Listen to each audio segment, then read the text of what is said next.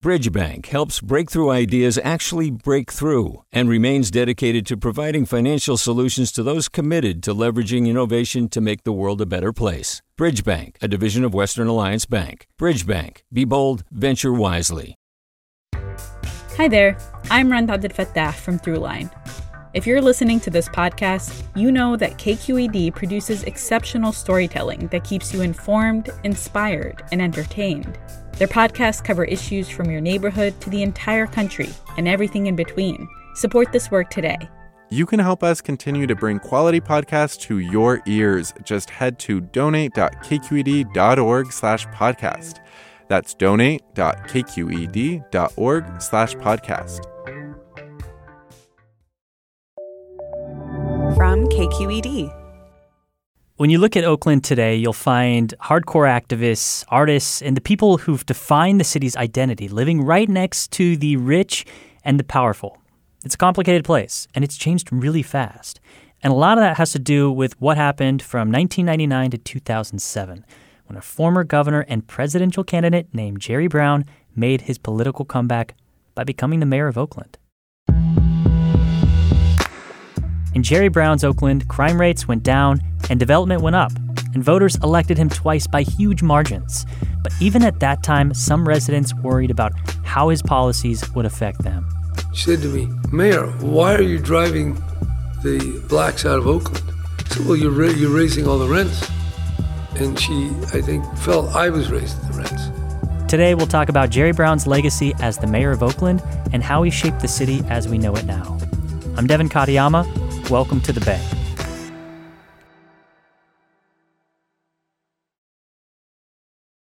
So I would say the story of Jerry Brown in Oakland starts the same as many Jerry Brown stories. He's always looking for a new office to run for. Guy Marzorati is a politics reporter for KQED, and he's part of the team behind a new podcast called The Political Mind of Jerry Brown. It's an 8-part series hosted by Scott Schaefer that dropped just this last weekend. So this is in the early 90s. He had just lost the presidential campaign to Bill Clinton. He's looking for the next job and the next way to get back in the game. So he moves to Oakland. Live from Oakland, California, it's We the People with Jerry Brown. He starts this radio show. Welcome to another edition of We the People. This is a radio program dedicated to exposing the follies of the political class, that privileged and arrogant group that runs our country like a private club. And he sets up shop in Oakland and starts putting out feelers, doesn't know what office he's going to run for, but ultimately decides he's going to run for mayor. And at that point, this is a guy who'd spent 8 years as the governor of California. He'd already run for president 3 times. He's run for the Senate. He'd had a long political career before he ever stepped foot in Oakland. Do you know what was going on in Oakland at that time when Jerry Brown came and decided to run for mayor? I mean, I would say Oakland, like many cities in the 80s and 90s, was, you could maybe say, down on its luck. When you look at downtown Oakland, never really recovered from the 89 earthquake. And there really was a hole in terms of business and development downtown that existed before Jerry Brown got there. And also, I feel like it's a city that's been not only down on its luck, but neglected and hurt by a lot of the policies that lawmakers have passed. Right, and one of the big things in the years leading up to this 98 mayoral campaign was the Raiders. The Raiders will play in Oakland this Saturday for the first time since agreeing to come back after 13 years in Los Angeles. It's an exhibition. The Raiders had been lured back to Oakland by a big deal at the Coliseum when it turned out that this was not going to really be in the interest of a lot of voters, the money that was going to go into the Coliseum. And I think that kind of symbolized the priorities that Oakland politicians had put above actually rebuilding the city, and something that Brown was able to capitalize on. National attention is focused on the race for mayor. A lot of that attention is being generated by the celebrity candidate, former Governor Jerry Brown. So in 1998, he was up against 10 candidates, and previous mayors up until that point had been black for years. Brown appears poised to take over an office that has been held by African Americans for almost 20 years. Obviously, Brown is this white guy. So why did his message resonate with people in Oakland at the time? The way he puts it is it had a lot to do with name ID. This was something that if you were a voter in Oakland, you probably had seen Jerry Brown on a ballot a few times before this. I felt confident that unknown African-American candidates didn't have much of a chance because you can't beat somebody with nobody. knew who he was. He comes from a historic family in Democratic politics, and as we know, Oakland is a Democratic city. You know, in politics, a lot of times, if you see someone that you know, that may be all the difference it makes to vote for that person. That's why you vote, yeah. Jerry Brown won the 1998 mayor's race, and he won it really big. He beat his closest opponent by more than 40 percentage points. And he used his popularity immediately to make sure that he could govern his way. So before he was inaugurated, he put forward this ballot measure to make Oakland's mayor a strong mayor, which really gave him control over departments and made him something more than just another voice on the city council. As he put it, he didn't want to have to sit in public comment. I don't want to sit there 5 or 6 hours. It's not my thing. Just sitting there looking, listening. No, I didn't want to do that. Critics would say that's your job as a public official. It's a democracy. It's a democracy. You're going to have to hear from residents. This is how you do it. He felt like the way I'll hear from residents is by walking around the city and interacting with them on my own time. I don't need to, show up at city council every Tuesday. Brown likes to tell stories about his on-the-ground, face-to-face interactions during his time as mayor. For example, he'd get coffee with someone and try to convince them to let construction go up near their home. Or he'd go to a government office to push a permit through. And he used this approach to accomplish his biggest priorities as mayor. Jerry Brown ran on 3 big promises: fix up Oakland schools, reduce crime, and spur more development, bring more people downtown. Those are all 3 issues that still exist in Oakland today. There are still issues with the schools. Obviously, OPD has been in scandals years before, years since, and development and the ramifications of development, i.e. gentrification, is still a debate going on in Oakland today. Okay, so let's talk about these 3 main issues, starting with schools. What did Mayor Jerry Brown do for schools? His first solution was, I'm going to take more control over how the district is run. Usually the mayor, there's some separation in how the mayor and the school district work. Yeah. He felt like, I got to get my hands around this by getting more hands-on. So he put forward another ballot measure, got it approved, to be able to appoint 3 members to the Board of Education. No other mayor in California had that power at that time. But this was a political miscalculation because 3 members still didn't give him a majority. So he wasn't really able to make that much difference at the board. It was still kind of the Jerry Brown faction on the school board versus the non-Jerry Brown faction. So after that didn't work, he felt like, okay, forget this, forget the school district. I'm going to create my own school. So he created the Oakland Military Institute and the School for the Arts. And then he really focused his energies on his own 2 charter schools. We're going to give them the best. They're going to have field trips to Stanford, to University of California, to the museum, to the ballet, to the symphony, to the high-tech companies. These are going to be the most privileged children in Oakland. And so did charter schools exist at the time, or did they start to exist under Jerry Brown? Charter schools had already existed, but I think it's so rare for a mayor, a sitting mayor, to almost bypass what the district is doing because there is so much tension, and still is, between the school district and charter schools.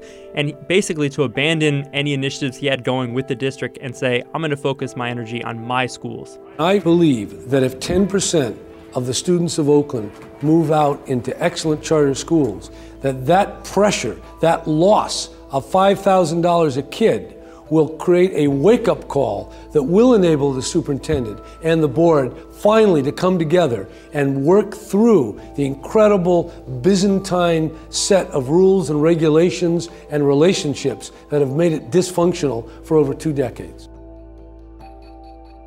The percentage of Oakland students in charter schools now is way higher than 10%. It's actually more than 25%, which is higher than any other big school district in California.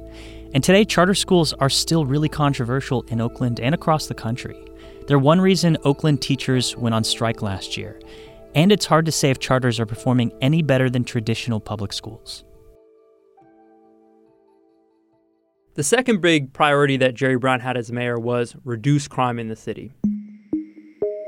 That was something I wanted to have less crime. When you have 4 times the crime rate of most major cities. What was his idea to do that? Well, I think it really stemmed from what we saw in a lot of American cities in the 90s was get more crime data and also get more kind of tougher policing. You know, in our interviews, he mentioned admiring the work that William Bratton was doing in New York City. And I think that was very controversial. Again, the whole stop and frisk history there. But he was definitely a supporter of the Oakland Police Department and felt like, as he described it, this is a war. It's a war. I mean, the cops are they're being shot at. So Jerry Brown, as he was mayor, he was living right in the city with no security detail. He was walking around, and as he puts it, like, I would rather be more safe than less safe. And I think that went into how he governed, and especially how he governed around public safety. I mean, he was riding around with cops on ride-alongs. He would hold these town halls where he would talk to people and try to figure out what they wanted to see. And as he put it, a lot of people would say, we want more police. We want more safety. There's too much crime. So we got both messages. We need more police protection. And by the way, the police are harassing African-American men. And while Brown acknowledges that he heard from both sides, it's definitely clear where his sympathies lay, which was with the Oakland Police Department and the aggressive work that they were doing to cut down crime. The kinds of cases that were brought to us time after time after time about excess force is horrifying. While crime was going down, there were still a lot of people, even at the time, who were critical of how the Oakland Police Department was operating. I talked to former Councilwoman Nancy Nadell. And it wasn't just a handful of officers. It was a handful of officers that got caught. And she brings up one of the biggest scandals that happened under Brown's watch in 2000, which was the Riders scandal. The recent incident of 4 rogue cops known as the Riders, who allegedly assaulted citizens and planted evidence, further inflamed a volatile situation. So these were Oakland police officers who were indicted for beating up civilians, planting evidence, falsifying police reports. And what critics of Brown have said was, look, these weren't just a few rogue police officers who went off and did their own thing. This was a culture that was established where the ends justified the means, and the Riders were just the ones who got caught. Well, when you look at the Oakland Police Department now, people are still up in arms about the infractions that are happening and the problems within the department. It does not have a good reputation. So you mentioned some of the numbers are down, but there's still like systemic problems in the department. Right, and I think he might say, I didn't promise to fix the systemic problems in the department. I promised to bring crime down, and crime went down when he was mayor. There's no doubt about that. I think in subsequent years, you've had mayors who realize politically they have to voice the concerns of Oakland residents with the Oakland Police Department. You've seen that with Libby Schaaf. I mean, she's not afraid to take on the department and really call it out for systemic cultural issues in a way that Jerry Brown never did. When you see how hard the work is of law enforcement officers, how they put their lives on the line, how dangerous it is, you can become insensitive to just how destructive that bad culture and those few bad apples that can infect a whole lot more apples can be. The third and possibly biggest priority of Jerry Brown as mayor was housing and developing downtown.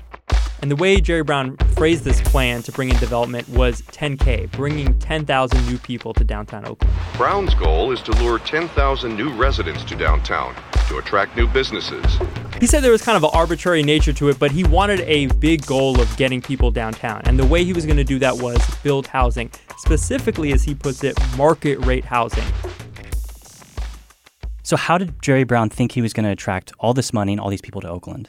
Well, I think part of it was just wielding his personality. We would try to get meetings with the real decision makers who invest in Oakland, and we'd have the mayor with us, we'd have the head of economic development, we'd have the city manager.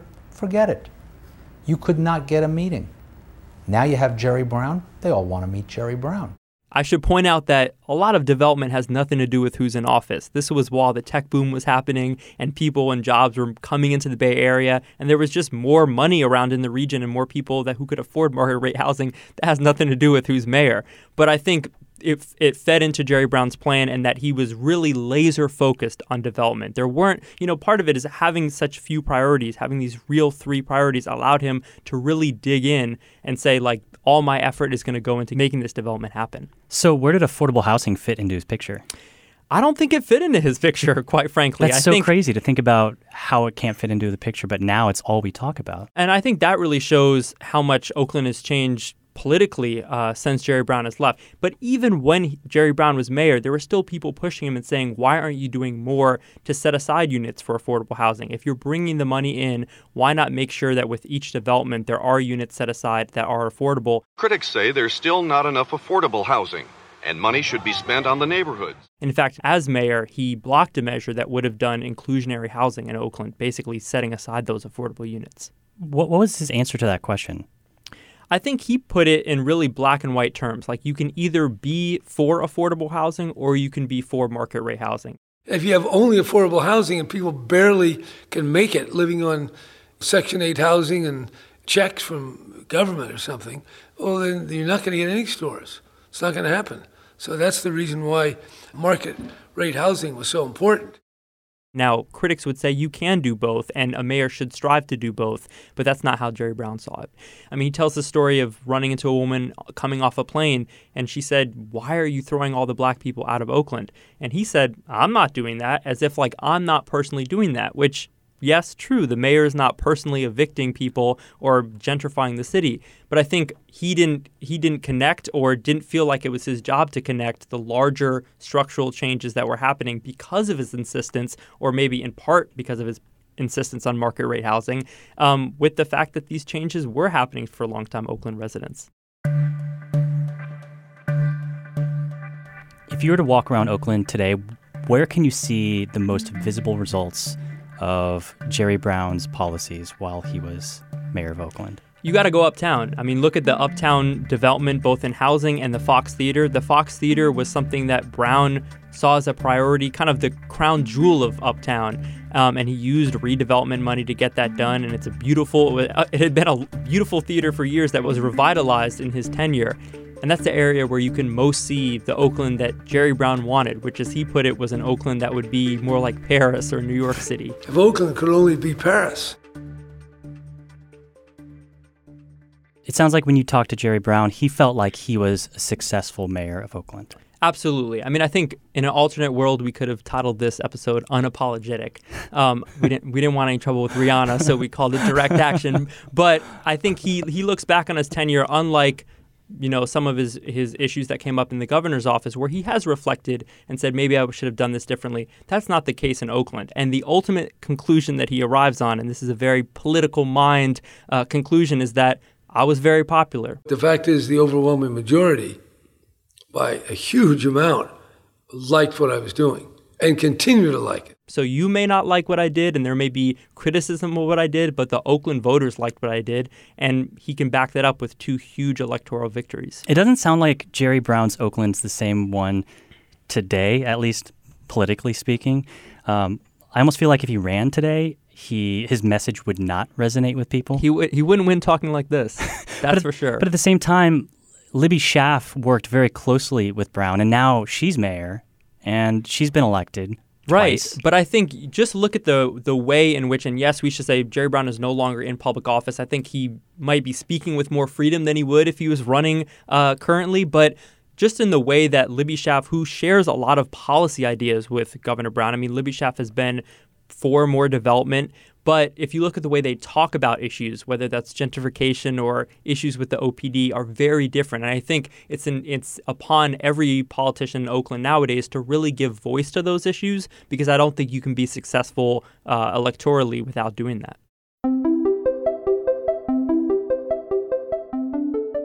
Your episode on Oakland, what do you think their reaction is going to be when they hear about the 3 main priorities, education, policing, and housing and development, and when they look at Oakland today? What do you think the reactions are going to be from people? I think people might hear the way that he talks about those issues as being maybe crass or maybe out of touch with the way we talk about issues like that in Oakland today. But I think going back to the way he ran, he made real concrete promises and delivered on them. And he governed in a way that was controversial and still is controversial, but he did enact what he promised to do while he ran. And that's how he concludes it, is really in a political fashion. Like, can't blame me because I was really transparent about what I wanted to accomplish, and I went ahead and did it. Jerry Brown, of course, left Oakland and went back to Sacramento, first as Attorney General, and then, again, as governor. All right, so now today's leaders in California, the lawmakers, including people who worked for Brown, have to address a whole new set of big problems, building on top of each other. Everything from affordable housing to income inequality to companies that are more wealthy than cities. Makes you kind of wish there were politicians who could snap their fingers and get big stuff done. Subscribe to The Political Mind of Jerry Brown wherever you get this show. You can also hit the link in our show notes, and it'll take you to all the places where you can subscribe to. This episode was produced by Marisol Medina Cadena and editor Alan Montesilio. Thanks to Guy Marzorati for being our guest, and a shout out to Scott Schaefer and everyone at KQED, along with UC Berkeley's Oral History Center at the Bancroft Library, who helped interview Jerry Brown for more than 40 hours. KQED's leadership team includes Julie Kane, Vinnie Tong, Ethan Lindsay, and Holly Kernan. I'm Devin Katayama. That's it for the Bay. We'll talk to you Wednesday. Hi, it's Terry Gross, the host of Fresh Air. We bring you in-depth, long-form interviews with actors, directors, musicians, authors, journalists, and more. Listen to our Peabody Award-winning Fresh Air podcast from WHYY and NPR. Hey, what's up? I'm Erica Cruz Guevara, the host of The Bay. Donations keep independent journalism alive and healthy, and you support outstanding journalism when you support KQED. So if you haven't yet, check out donate.kqed.org/podcasts. That's donate.kqed.org/podcasts with an S.